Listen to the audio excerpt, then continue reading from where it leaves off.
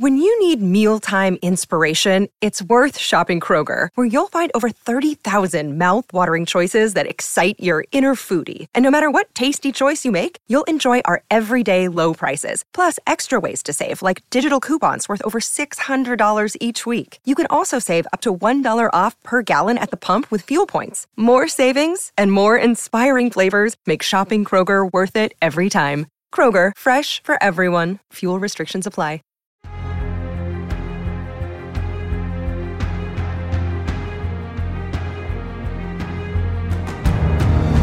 Hello and welcome to another episode of Take the Black Live. I'm Daniel Roman, one of the editors for winteriscoming.net. Dan Selke, the other editor for winteriscoming.net, is not here today, so I am joined by fan-sided entertainment, Lord of Entertainment, Cody Schultz.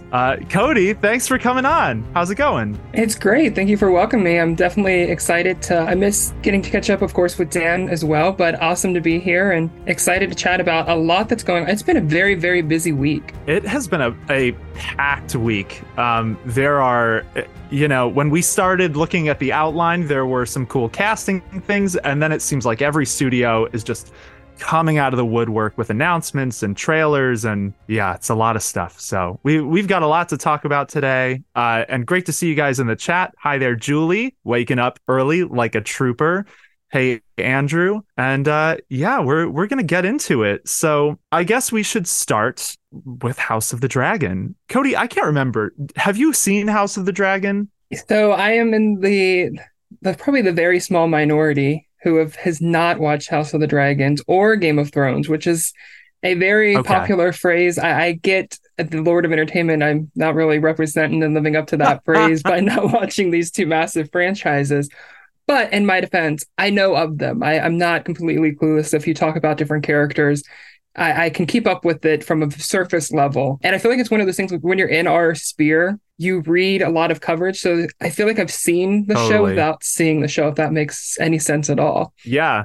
I mean, it does to me. I totally understand what you mean. I feel that way about a lot of the Netflix shows where, I haven't seen them, but I've definitely read quite a lot about them. Julie, we have not done anything with Dan. Thank you. Dan, he just needed to take the day off for some health stuff. All's well. He'll be back next week. But yeah, so if you want to ask me any questions about these characters, Cody, go for it. Because we're going to get into House of the Dragon Season 2.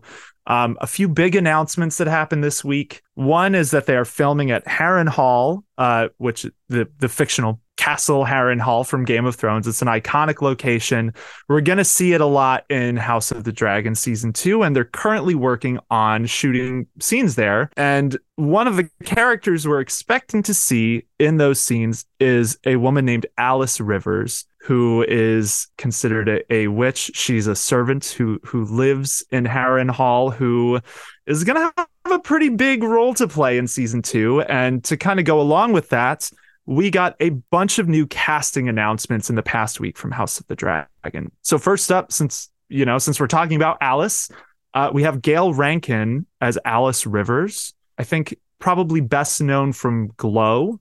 She was Sheila the She-Wolf in Glow. Have you seen Glow? Any opinions on this casting, Cody? Yeah, she was really amazing in Glow. That's such a hard one because I still am bitter with how it went down with Netflix kind of stealing our final season away from us. Yeah, so it's great to see. I love when the actresses and the actors from that show, like every time they booked like a new project, I'm like, okay, yeah, you go and get like something new, because I still am holding that over Netflix.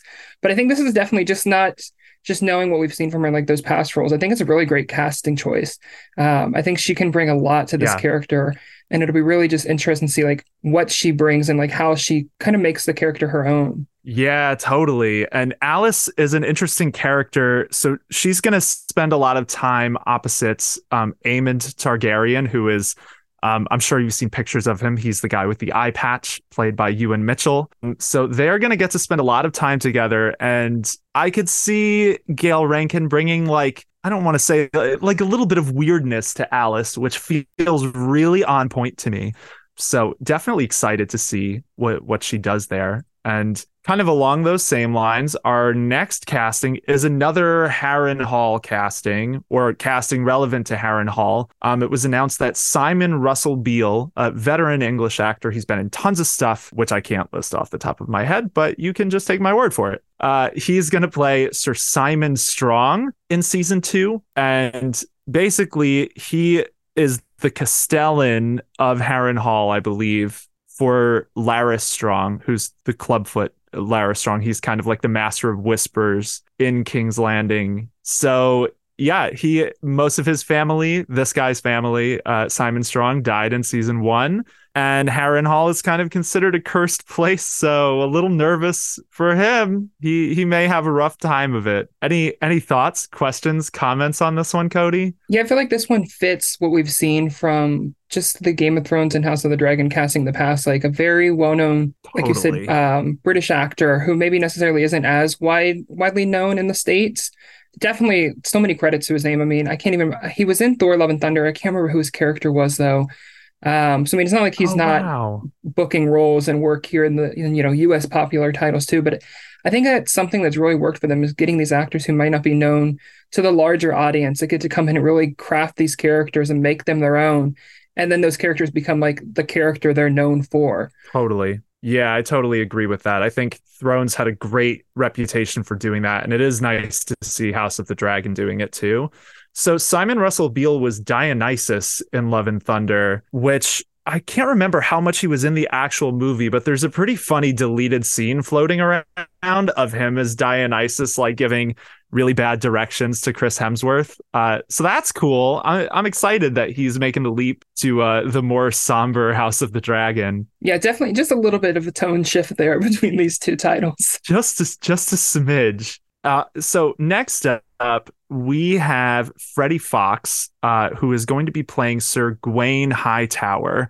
So Sir Gawain Hightower, you may remember, he was actually in season 1. He's Alicent's brother. We saw him very, very briefly at the beginning of the season. He tilts against Daemon Targaryen in the opening tourney, but he'll have a larger role. It's an easy recast for them because we never even saw his face in season 1. He only had a helmet on. So yeah, this is Alicent's brother in season 2. Any thoughts here? Yeah, I think this is a perfect casting because this is an actor who's no stranger to kind of that genre. Of course, he was in The Three Musketeers, the 2011 film, I should specify. He was in King Arthur and The Legend of the Sword. So this is a genre that he's very versed in. So I think it makes sense. Like, it feels like a natural step for like him to join a franchise like this, since he's definitely taken on many roles in that genre. Hopefully this one will be a little bit more, on the bigger end, which it feels like it has more meat on the bones for him to kind of dive into as an actor, which is exciting. Yeah, I hope so. I hope he gets enough room to really show his acting a little bit, because the Hightowers, I don't want to call them antagonists. It is everyone's gray in House of the Dragon and Game of Thrones, but Gawain is a knight. He's supposed to be chivalrous. I don't know how much that's going to play on screen, or how, questionable his decisions will be, since he's technically fighting for the faction that's so far has maybe committed the most crimes, although I guess that could be slightly debated. But yeah, I like this casting a lot. And I actually saw a picture of Freddie Fox, and then next to him, it was like a split picture, and the other picture was Rhys Ifans, who plays Otto Hightower, this character's father, as a young man, and the resemblance is like uncanny between Freddie Fox and young Rhys Ifans, whose name I'm probably saying wrong, but yeah, I really like this casting, so curious to see what he's like in the show. Some good comments in the chat as well. Andrew Haley says, I don't know much about the actress. He's talking about Gail Rankin, but I hope she plays Alice Rivers well. Yeah, same, Andrew. Julie says she trusts the casting people in general. They always do a good job, and looking forward to seeing the stuff come to life. Yeah, I agree with that. I can't think of really any castings off the top of my head on Thrones or House of the Dragon where it felt just totally off, or like they didn't, get someone who could really play the characters well. And Ultimate Book Maniac says Gail Rankin's exactly like I pictured Alice in my head. kind of like Eva Green with blonde hair. And yeah, I'm going to second that. When I saw that casting, I had a couple of friends who were like, I don't know about Gail Rankin as Alice, but like I saw it immediately. So I think she's going to do a great job. Let's dive into, we have one more casting to look at, and that is Abubakar Salim as Alan of Hull. Now, this is the interesting one. So Abubakar Salim, best known both for playing Father, the android in Raised by Wolves on HBO Max, as well as the voice of Bayek in Assassin's Creed Origins. He's playing a character named Alan of Hull. Have you seen anything about this, Cody, before we put the tinfoil hats on? So I know it's definitely a little bit of a departure because the age gap between the actor and the character is quite notable, correct? Yes. Yeah. So it is very notable. The character he's playing in the book is like 15. So there are these two brothers, Adam and Aelin of Hull, and basically there's a point where the Blacks, who are led by Rhaenyra Targaryen, they decide they need more dragon riders on their side, and they happen to have a bunch of wild dragons or riderless dragons floating around on the island of Dragonstone. So they basically put out a call saying anyone who can mount a dragon will make you a lord and you will help us fight in this war, which, this is a Game of Thrones show. It's going to go about as well as you would imagine. Some people will get toasted. Some people will become lunch. Some people will actually succeed. Aelin does not succeed in becoming a dragon rider, but his brother Adam of Hull does. And Adam has a really interesting arc in the story because he's this teenager who is a bastard. It's believed that Adam and Aelin are bastard children of Laenor Velaryon, who was Rhaenyra Targaryen's husband. But it's also like it's a well-known secret that Laenor was gay. So there's a lot of theories in the book that they're actually Laenor's father, Corlys Velaryon's children. Now, the show did something that is a little weird that could factor into the whole Adam of Hull, Aelin of Hull thing. And that is that Laenor Velaryon, he dies in the book in season 1 in a pivotal scene where he's murdered in a marketplace, and that allows Rhaenyra to marry her uncle Daemon. The show made it the choice to have Laenor fake his death. So he is still alive in the TV series. He escaped across the Narrow Sea to basically just start a new life. And one of the prevailing theories is that Laenor is going to come back in season 2. That's John McMillan plays Laenor. He could come back as Adam of Hull and have this whole arc about reproving his loyalty and stuff like that. And that would explain the older casting because Aelin Abubakar Salim, the actor is much closer in age to the actor who played Laenor. So it's definitely interesting. It would mark a pretty big departure from the book that opens a couple of very large cans of worms because there are all sorts of people who should recognize Laenor who would have to, for some reason, not recognize him, or it would change the situation. So what do you guys think out there about this casting? And Cody, what are your thoughts about this? Yeah, I mean, I feel like maybe they showed their hands a little bit, like even to someone who's on the outside looking in, like when you cast that different of an age gap, like it's not like it's, a younger actor set to play a teen character or something like that, which is of course popular in so many of the shows in that. When you go so far removed from what like the character's age is in the books, I feel like they are setting up for something different. And like you mentioned, kind of maybe exploring that, which, I mean, anyone who's seen Raised by Wolves know they've got an amazing actor who I can't even imagine what he's even going to do with the material. Like it's exciting to like, I like it when a show shakes things up. That might just be me, like, especially when it is an adaptation. Like I'm never someone who's like, oh, we have to stick everything to the book. Like I like when they shake things up because then it catches me off guard as a fan. I'm like, oh, this is new. I wasn't expecting this. Because sometimes you can get into like the pattern of you kind of go in your head, like the checkpoints of it needs to do X, Y, Z, just following the book. And so I like sometimes when they take a risk. And I think this one should be interesting and definitely gives fans a lot to, talk about and discuss as we wait for the, second season to come next year, which it's going to be interesting. I think the fan reaction so far seems to be positive. But I think more theories are going to start come as they read more and dive into it. Yeah, I totally agree. I think this is definitely going to be a thing a lot of people are talking about. If it comes to fruition, which we don't know, but it is really notable that they revealed this casting for Aelin and they did not reveal a casting for Adam, who is arguably the bigger of the two brothers character-wise. The more important one, I would say.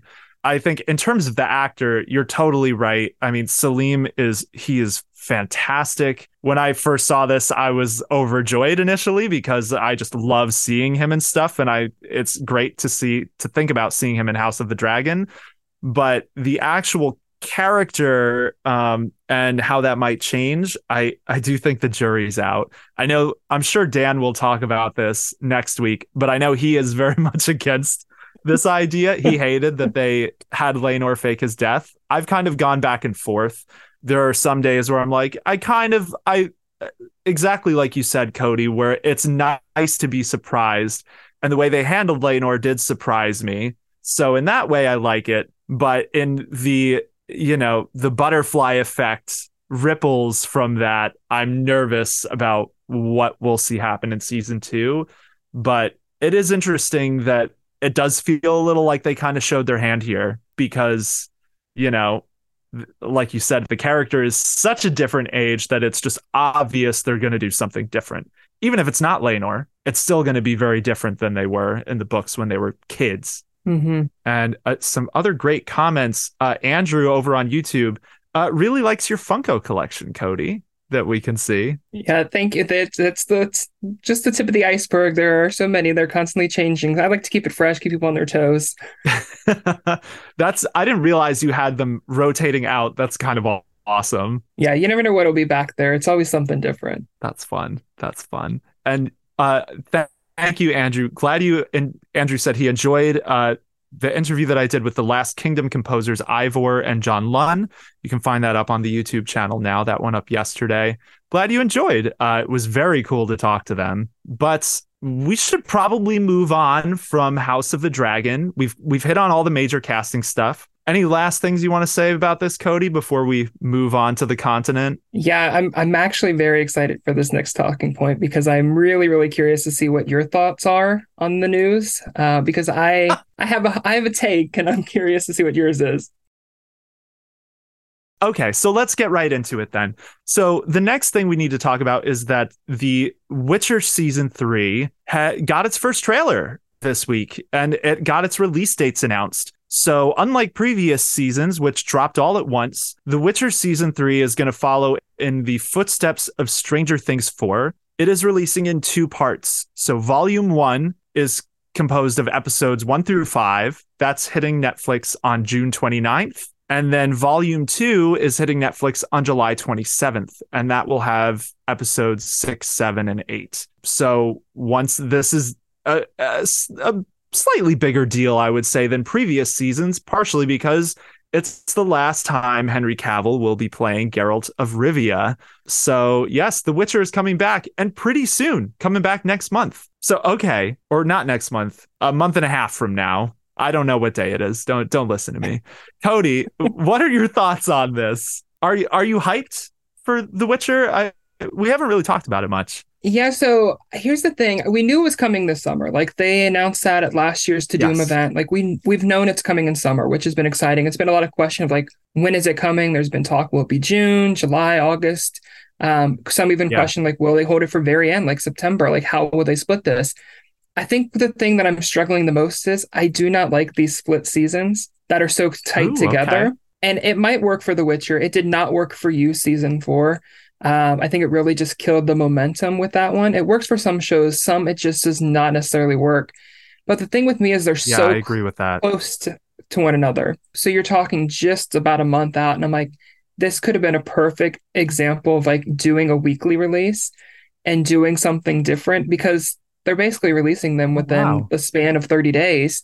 So shake it up and maybe try a different format, because then it gives us fans time to react to things and then not have to wait for a season 2-3 years in advance. So I don't know. I'm very conflicted. I'd love to hear your thought about like the split season decision. It works for like a show like Stranger Things because the hype's going to be there regardless.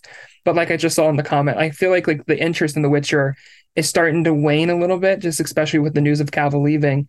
So I don't know. It feels like a choice. Yeah, I mean, I agree with you. It does feel like a choice. I hadn't really thought about the idea of doing weekly episodes, which Netflix is usually just so against. And I can understand the reasoning with something like Stranger Things, because the Duffer Brothers did talk about this, about why wasn't it weekly? Well, they had kind of introduced it to their fans as a bingeable show. So it didn't feel right to pivot late in the show to then doing weekly releases. So I can get behind that. And The Witcher might be in a similar situation, but I kind of agree with you that it does feel like they're making a choice to try this split season thing. And I do almost wish they did it weekly instead.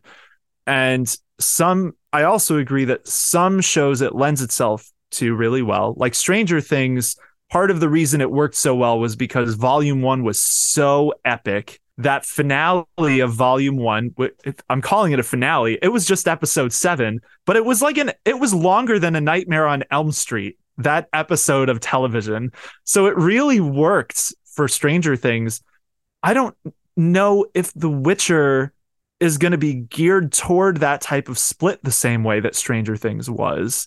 I can kind of imagine maybe how it might work, like in terms of the book that it's based off, The Time of Contempt. There's a very large event that happens in that book that, to my eye, either has to happen before the splits or as like the climactic events of the season, which, if that's the case, it makes me really wonder if they have enough juice in Volume 1, because it's this big summit that is like half the book basically, and all of the main characters we've met up to that point are there. It's coups happen. It's very bloody and crazy. And I assumed that would probably span a few episodes in season 3. So yeah, it's definitely interesting. Jury's out for me. I agree with what Bittersteel said, that he said he thinks The Witcher is dead on arrival after Cavill is gone. I don't know if I would quite go that far. I think there's still a chance. I mean, I don't want to say a chance The Witcher gets better, because I've just been burned so many times saying that I have such a love-hate relationship with this show, but I think there's a chance that it continues on doing what it's doing basically, but it has something to prove this season. And I don't know. Is it going to prove it? Yeah, I think that's going to be the interesting thing. I'm also curious by the split, because we have 5 and 3 with the episode. So yeah. I don't think we've learned much about episode lengths, but part of me wonders, will the back half, those last 3, could we see maybe some longer episodes in there? Because that's what worked for Stranger Things. We technically only got 2 episodes in part 2, but like you said, like those episodes were so long. I mean, I can't even remember, what was the finale's runtime, like 2 hours and something, the final episode of the season? Yeah, 2.5. It was a Dark Knight length episode, like straight up same length as Christopher Nolan's The Dark Knight. And yeah, that made it work. It was like watching a Stranger Things movie at that point. And The Witcher, it has an 8-episode runtime. They haven't talked about episodes being longer. And I think part of the reason it was for Stranger Things, like that is, in my opinion, like 100% the Duffer Brothers, Stranger Things creator, Matt and Ross Duffer's like creative vision that caused it to be those sorts of lengths.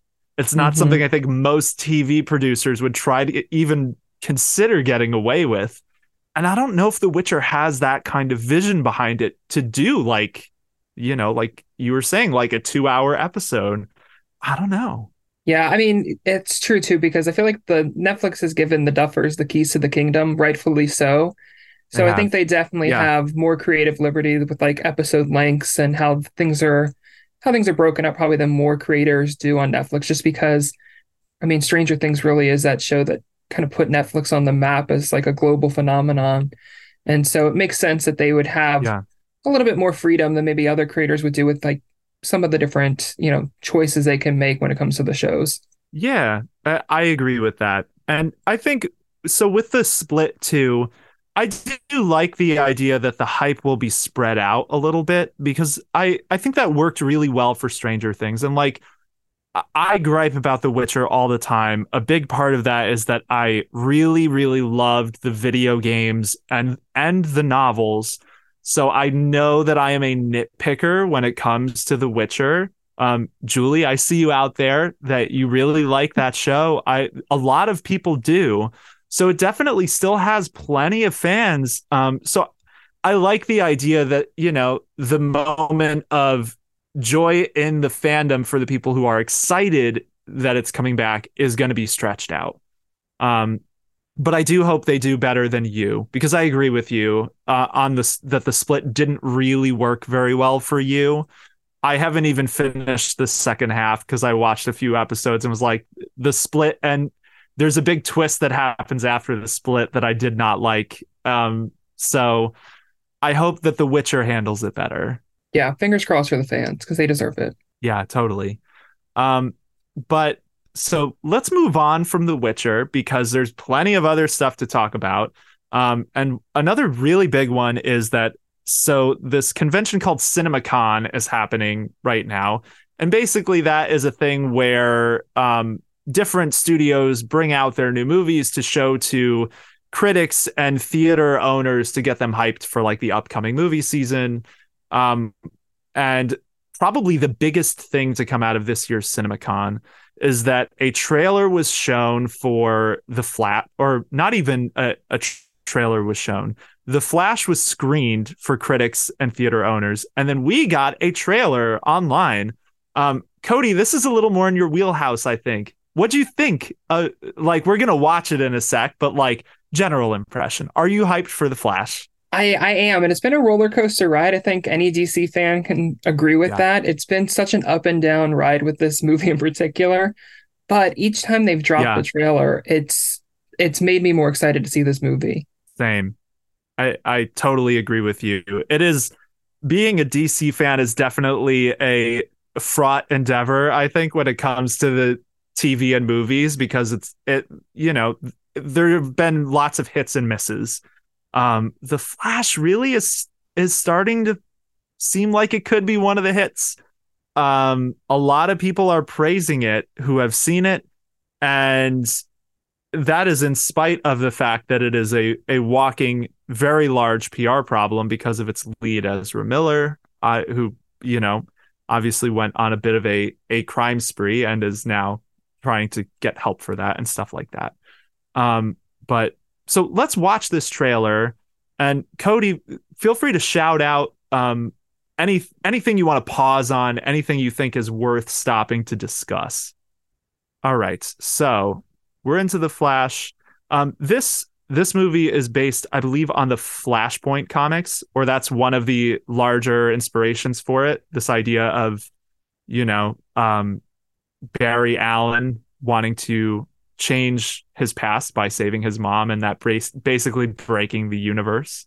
But we'll be seeing a lot of other characters too, like multiple Batmen. Yeah, Michael Keaton definitely is the scene stealer here. I think it's kind of a split torn right now. I think people are just as excited for Michael Keaton's Batman than they are for the actual Flashpoint story, which yes. How can you not be excited for Michael Keaton back as Batman? Yeah, I mean, that's such a hugely iconic thing to get him back for this. He hasn't played the character since the early 90s when he was in Tim Burton's Batman Returns, I believe, was the last time he was in a movie as the character.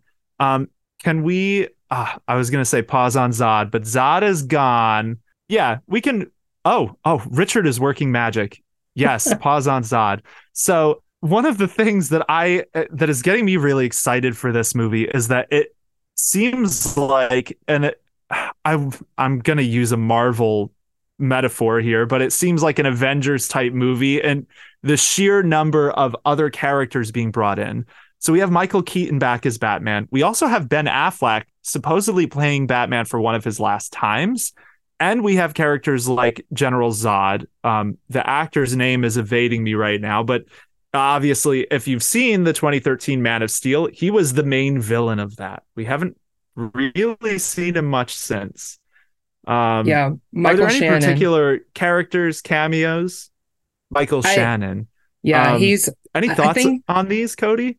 having him back as Zod is really fun. I think he was definitely he played Yeah, Zod so well. And it'll be interesting to see like this different variation of the character. Of course, Michael Keaton, I'm really excited to see him yeah, back. There's a lot of rumors too about it's hard to track because they keep going back and forth on the cameo rumors.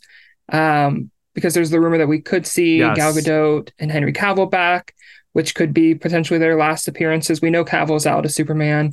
We still don't really know the fate or yeah. future of Wonder Woman. So the idea of getting to see them suit up, even if it is just a brief moment, is exciting just because it's kind of bittersweet to see their time as those characters potentially come to an end. Um, I won't say the rumors because I don't want to spoil it too much, but there is rumors there could be another Batman in the mix, which is really exciting. And Oh, also, okay. I hadn't heard that. I feel like it's one of those things that with this movie, there's so much editing Okay. still going on. Um, so I'm very Yes. curious to see if it sticks, but the potential could be fun, I think. And I think you hit on it, it really does feel like an Avengers type film of pulling in all of these characters that fans love. And I think that's where I'm struggling with this movie is because we don't know how much because the Okay. DCU is getting rebooted. We know that's happening. So it's how does this fit into Yeah. that new picture? Is it helping to reboot it, or will this kind of just be an awesome movie that goes nowhere? Yeah, I think that is one of the biggest things working against The Flash. So I think the hype is really getting behind this movie on a level that makes me think it's going to be really, really good, honestly. Um, but it is coming at a kind of a bad time or an awkward time because, the DCU is getting rebooted under James Gunn and Peter Safran.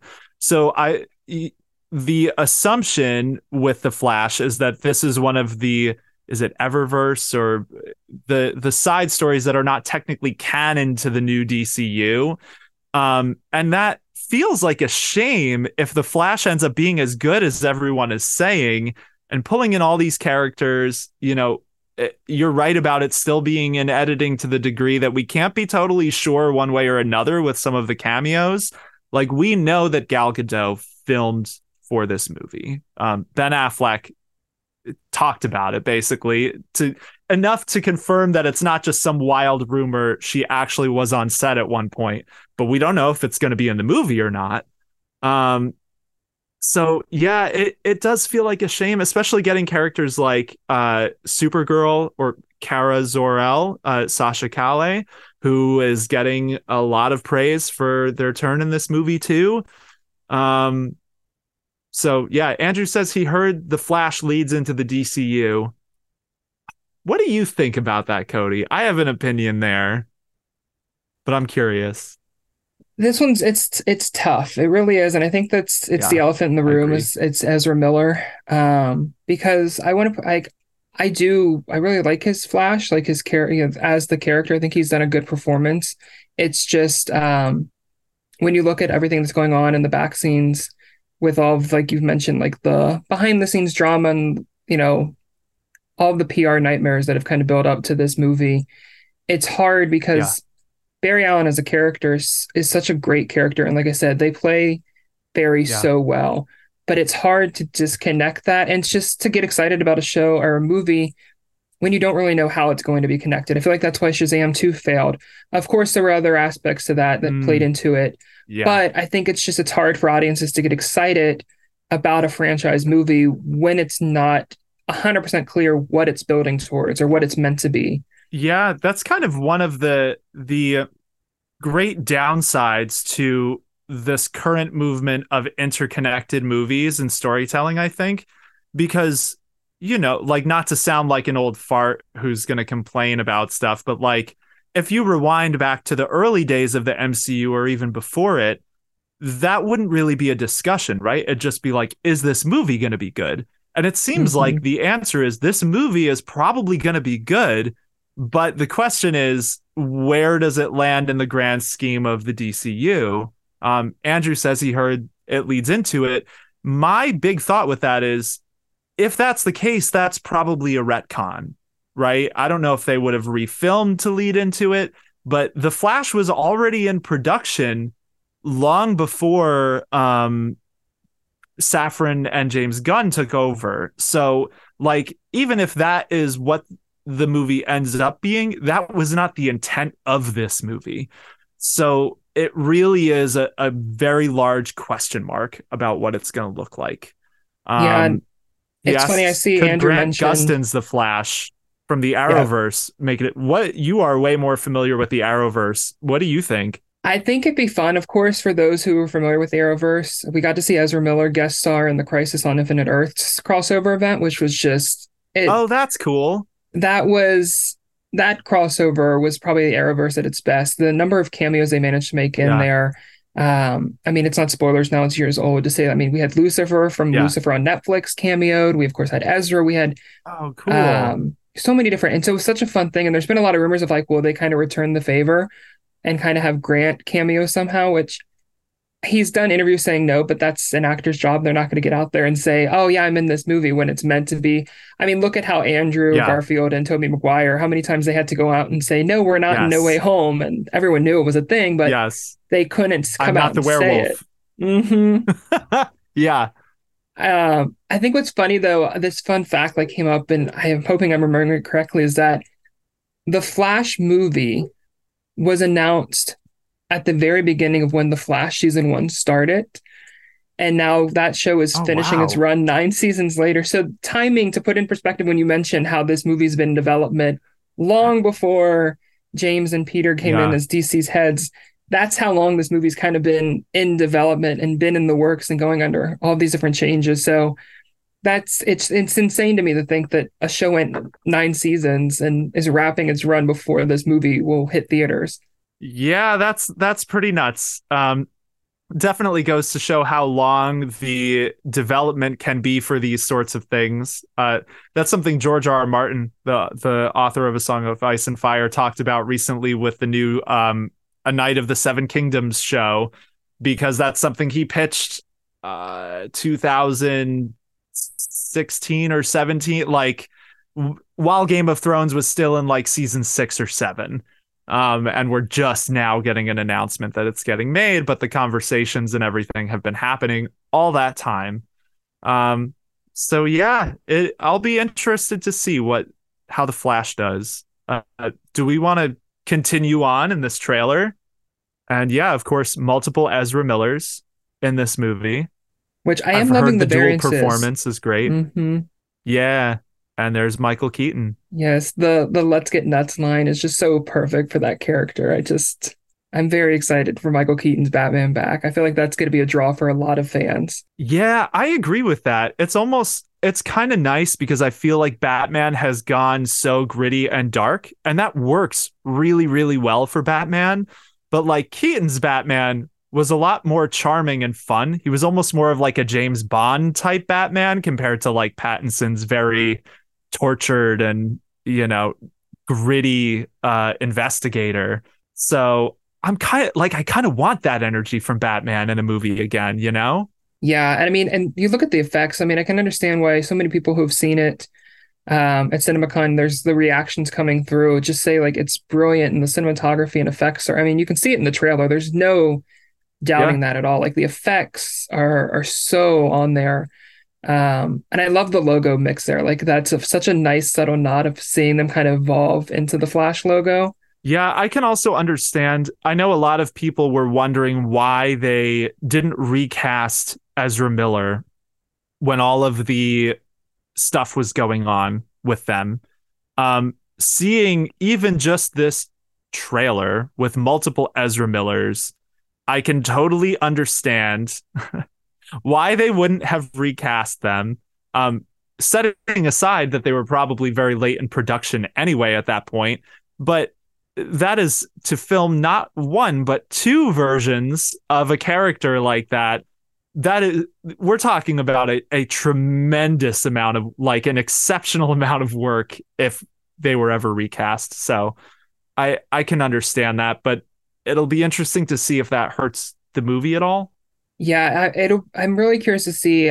But from what I've gathered, I think the fan reception is very positive for this one. So I think I'm curious Yeah, to see how big it ends up being. But I do think it's going to be one of the summer's bigger movies, just because there's so much excitement. I think really it is the agree. cameos that are going to be pulling people in. Like whether you like Ezra Miller's Flash or not, there's so many other aspects from Ben Affleck's Batman, Michael Keaton's Batman, the introduction of Yeah. Supergirl, the return of Zod, the potential for these other cameos. I think that's going to be enough to get the audiences in the theater just to be like, I want to see this character one last time, even if it is just a small cameo or just Yeah. wanting to see the cameos before they're spoiled online. Yes. Which it's nice. It's nice to have a movie that has that potential, right? Where, even in this age where everything is online, there's still a lot of potential to be surprised by different cameos in this. And I think we've seen that happen with, varying levels of success with Marvel. The Spider-Man one obviously is probably the best. Multiverse of Madness was up there too, though, as another instance where that worked really well. So yeah, I think The Flash has that going for it. But we should probably carry on to what we're watching. Any last thoughts on The Flash, Cody? Just that I'm excited. I'm really excited. I hope it is a big hit. I hope it's something DC fans can enjoy because we definitely deserve some wins right now as Yeah. DC fans, and I think we'll get that with The Flash. Yeah, totally agree. Give the DC fans a break. The Flash and Blue Beetle both look awesome, so I'm both very happy for the DC fans that we're getting these things now, and also it's a little bittersweet because of where the DCU is, but it's going to be a good year, I hope. But yeah, so let's carry on, and now we are going to head into the segment of the show where we talk about what we've been watching, and we want to know what you've been watching. So Cody, how have you been filling your days? Watching or reading anything good lately? Lots of watching, which is it's sometimes it's hard to keep. I'm like, what have I been watching? Because I watch a little bit too much. I feel like keeping in the DC vein. Titans, of course, came back and is in its final stretch here. And the first three episodes have been Nice. really solid so far. I'm curious to see how it's going to wrap, knowing we're building towards a series finale. But that's definitely been I feel like it's an underrated DC sleeper. And I know it's had struggles, ups and downs with some of the stories, but they did such perfect casting with those characters. And as I've like Yeah. started watching again, I'm like, I'm gonna miss this show. Like these are such fun characters. And it feels like this is a show that had the Warner Brothers DC stuff on all been going on, like could have gone way longer than 4 seasons. So definitely enjoying that. Um, I can't say the name of it because I'm still under embargo, but I really enjoyed a certain Ooh, okay. period show that's coming to Netflix in the first week of May, which is a spinoff of Okay. a show, a prequel, say you will. Really enjoyed that. We'll recommend fans checking out that nameless show, which I Oh, that's enjoyed it more than I interesting. thought. Okay. I'm so curious what show this is. But I will not try to pry it out of you because embargoes are good. Okay, cool. So something new on Netflix. Anything else? I see Nicole mentioned Ted Lasso, and I completely agree. I was late to the Ted Lasso game. I literally binged all the first 2 seasons and the current episodes that have been released of season three just this month, and now Yeah. I'm in that boat with everybody else of having to wait to watch them weekly when they drop. That's literally how I ended my night last night, was watching the latest episode of Ted Lasso, Oh, and nice. I'm disappointed in myself for waiting, but at the same time it worked because being able to binge the show, it just takes you. It's such a feel good show, and really is one of those ones that has so much heart. Like it'll have you Yeah, it going from does. gut punch to just laughing, and it's rare for a show to be able to strike that balance the way Ted Lasso does. Yeah, totally. I haven't seen the third season. I was kind of late to Ted Lasso too. I just saw the first two seasons probably last year, but really enjoyed them. So it's good to hear that it sounds like season three is pretty good. I'm looking forward to watching that one. But so for me, speaking of binging and coming late to the game, Julie says she's watching Succession and Perry Mason. I've been trying to get caught up on Succession. I'm almost to the end of season two because everyone has been just shouting about it from the rooftops. And I really want to see the current season because it sounds like it's amazing. Have you seen Succession at all, Cody? So I'm on the outside with that one looking in. I hear every time though, I've not heard like a bad word about the show. Everything I keep Yeah. seeing is like really positive reactions, and like this season in particular, like the tweets that I've seen, I don't know the context to like the events maybe going Yeah. down, but just like people's reactions to them. It seems like it's just probably on its way for another very heavily favored Emmy run with the awards cycle when that reaches it, because it seems like they're just Yeah. pulling out all the stops for the season. HBO is really swinging big for the Emmys right now. They're having a very good year so far between things like The Last of Us and Succession. And Julie, correct me if I'm wrong, but I think Perry Mason is HBO too, right? So yeah, they've got a lot of big guns this year. And Succession, it's just such a fun show. The people on it are so awful, but you can't help but sympathize with them at times.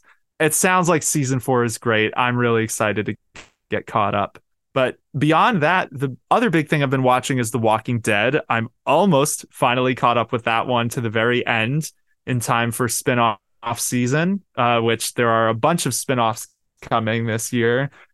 I gotta say, I'm really not enjoying the last season very much. It just feels very, very, very laughably low stakes compared to all the other threats these survivors have faced in the preceding 10 seasons. You know, they're complaining about the fairness of the society of the Commonwealth, but they have like cake shops and like cotton candy and stuff like that. And it's just like, compared to, you know, you think back to earlier seasons when they were like living in the woods and eating dog food. And I'm just like, this is all right. I mean, it's still The Walking Dead, but it definitely is not ending on a very tense note for me. I still have maybe 4 episodes left to go in the series. Yeah. But was that one that you fell behind on, or that you would like start it and like had been binging late? So I started that one late. I had seen random episodes during its run. I had family members who were really into it and friends. So like I had seen episodes, but then when the pandemic started, I decided, because I'm a giant nerd, I would watch a plague show to go along with the pandemic. When I found out I was going to be quarantined at home for months, I rented the first like 4 seasons of The Walking Dead and just went to town. So I have watched all of it in the past like 3 years, but I was never caught up enough to watch it live for season 11. But, you know, once you're 10 seasons into a show, it's like you might as well watch the last season to see the end. There's no point quitting at that point. So yeah, that's my deal with The Walking Dead. And Andrew, I have not heard of The Chosen. Have you, Cody? Yeah, I believe that it's based on it's kind of like was it History Channel had the Bible miniseries where it pulls from like the characters and figures from that. I've heard it's really good. I haven't checked it out. It's one people keep recommending. I don't know where it's streaming. That's always my first question for people is, where is it streaming? Because where is it? If I have to go buy a DVD or like hunt down collections, usually it's like, oh, I'll put it on the very bottom of my list. I want to say maybe it's on Netflix. That's fair. Gotcha. Yeah, that's definitely fair. I'm a physical medium person, so I will gladly go and library things or Redbox them because it's a lot of streaming services to keep up with. Nicole says she just watched Ant-Man. You said it was interesting, Nicole. Is that good, interesting, bad, interesting? What did you think?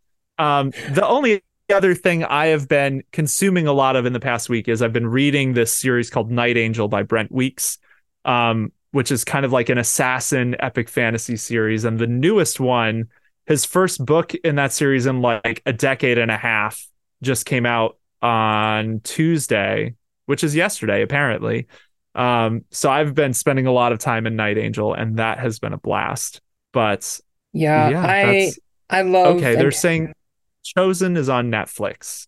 Yeah, oh, it's got its own app.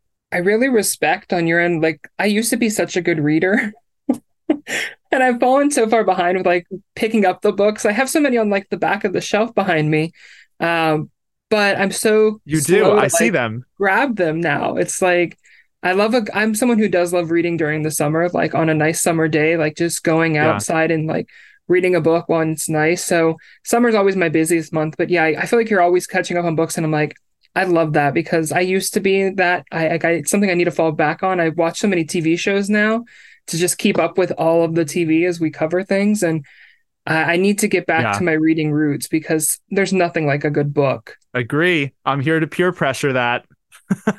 And I should say a good like physical Yes. book too. I'm not an e-reader. Like I like having that physical book. Yeah, I'm the same. After being online for work for 8 hours, it's picking up an e-reader is usually not something I particularly want to do. So yes, I'm right there with you.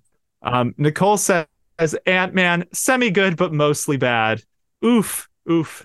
Fair enough. I mean, you're not alone in that opinion. I liked Ant-Man, but you're not the first person I've heard say that. And we are running tight on time. So Cody, how do you feel about going into the famous Wick News lightning round? I'm mildly anxious, but I'm ready to tackle it.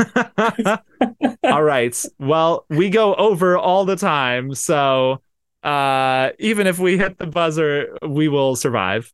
But yeah, so if you are new, if you haven't seen this before, we're going to go through 8 of the bigger news stories of the past week against a 20-second buzzer.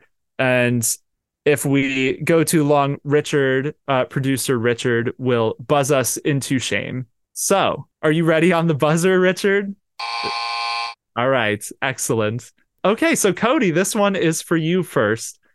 Disney Plus canceled its National Treasure series, National Treasure Edge of History, after only one season. Yeah, I can't say I'm necessarily surprised. It's disappointing news, I think, for the fans. I believe they did end with maybe like a cliffhanger. I think the biggest thing is there was a lot of hope that maybe season 2 could do a Nicolas Cage cameo, and I think that's the biggest Yeah, negative of the cancellation. But I mean, it was an amazing show, but I don't think it really got the buzz. So I can't say I'm too surprised that it got canceled. yeah, same. I feel like it came and went so quickly that's just not really surprised that it got the axe. All right, what's next on the agenda? So let's see. For you, we've got the Wheel of the Time has added a series of new cast members. So we've got Bane, Chiad, Jay Duffy, and Rima T. Watia. So what can we expect Yes. from these? What's your reaction? Yeah, so there are a bunch of new cast members. They cast the characters of Bane and Chiad, who are Aiel spear maidens. So a desert-dwelling culture we'll get to know in season 2. And then Jay Duffy will play Dane Bornhold, who is a member of the Children of the Light. He's going to be a recurring character. And then Rima Tewiata is going to play Sheriem, who is the mistress of novices for the sorceress Aes Sedai. So a lot of big castings for season 2 just announced. All right, next up. So Boba Fett actor Tamora Morrison was apparently supposed to appear in season 3 of The Mandalorian, but he never got the call to come in and film. And he says it was due to cutbacks that Disney was making. What are your thoughts? My thoughts are I don't think they made like a bad decision here. It sounds harsh, but I mean, no offense to Boba, but the Book of Boba Fett did not get good until The Mandalorian came into play. And I think this season was crowded enough. I think it just would have crowded that overcrowded narrative even more. Yeah, I agree with you. Yeah. Even though I love that actor, I agree with you. Yeah, I want to say it's not the actor, it's the character. I need to specify that. I have nothing against the actor, just the character and writing. Yeah, it didn't do it for me.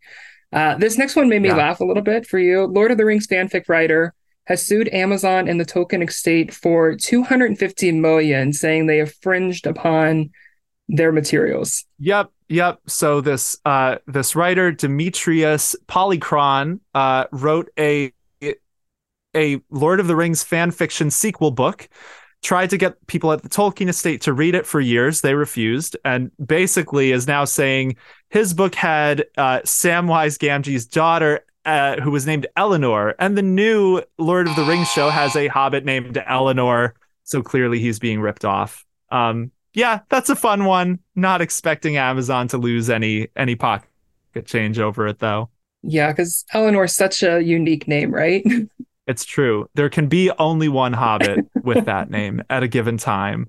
Okay, so Avengers Endgame director Joe Russo hyped up AI storytelling recently, saying he thinks we're less than 2 years off from seeing a fully AI movie. What are your thoughts? It's ironic. Just have we seen Avengers: Age of Ultron? But I don't know. I think AI has got a spot, but I don't know in creative aspects like a movie or even books and that. I don't know necessarily that I want to go and read AI novels, or that's the platform for people to kind of share their voice, and I want to hear from like the real writers behind those. Yeah, I'm inclined to agree. All right, so we've got Gods of War and Horizon shows are in the works. Will they take notes from The Last of Us? Yeah, so PlayStation Productions, the head of PlayStation Productions basically said that the Horizon Zero Dawn show at Netflix and the God of War show at Amazon are going to be trying to stay faithful in a similar way to The Last of Us, which is interesting because we thought Horizon was a prequel, but he didn't really make it sound like one. So we're definitely keeping an eye out for more on that. All right. And so in Indiana Jones news, Harrison Ford says that the Dial of Destiny is the last time he will play the character, and he expects it to be the last time the character is on screen. I mean, this makes sense. He's going to be celebrating his 81st birthday this year. I think he's more deserving of like wrapping this character's arc. I think knowing that that seems to be the plan will make this movie stronger as we get that final send off, and you don't try to like just sneak in a cameo later just for the fact of, oh, here he is. Yeah. Nice. Beating the buzzer that time. I can be a fast talker when I've got the pressure of a clock. I know how to use my words fast. This last one actually just broke today, which is Black Mirror season 6 coming in June. Yeah, so Black Mirror, the cautionary tales sci-fi anthology series on Netflix, is fantastic, is terrifying, and will be back soon in June. The trailer is out now. You should go watch it so you can have nightmares too along with me. Yeah, I love Black Mirror. Very excited.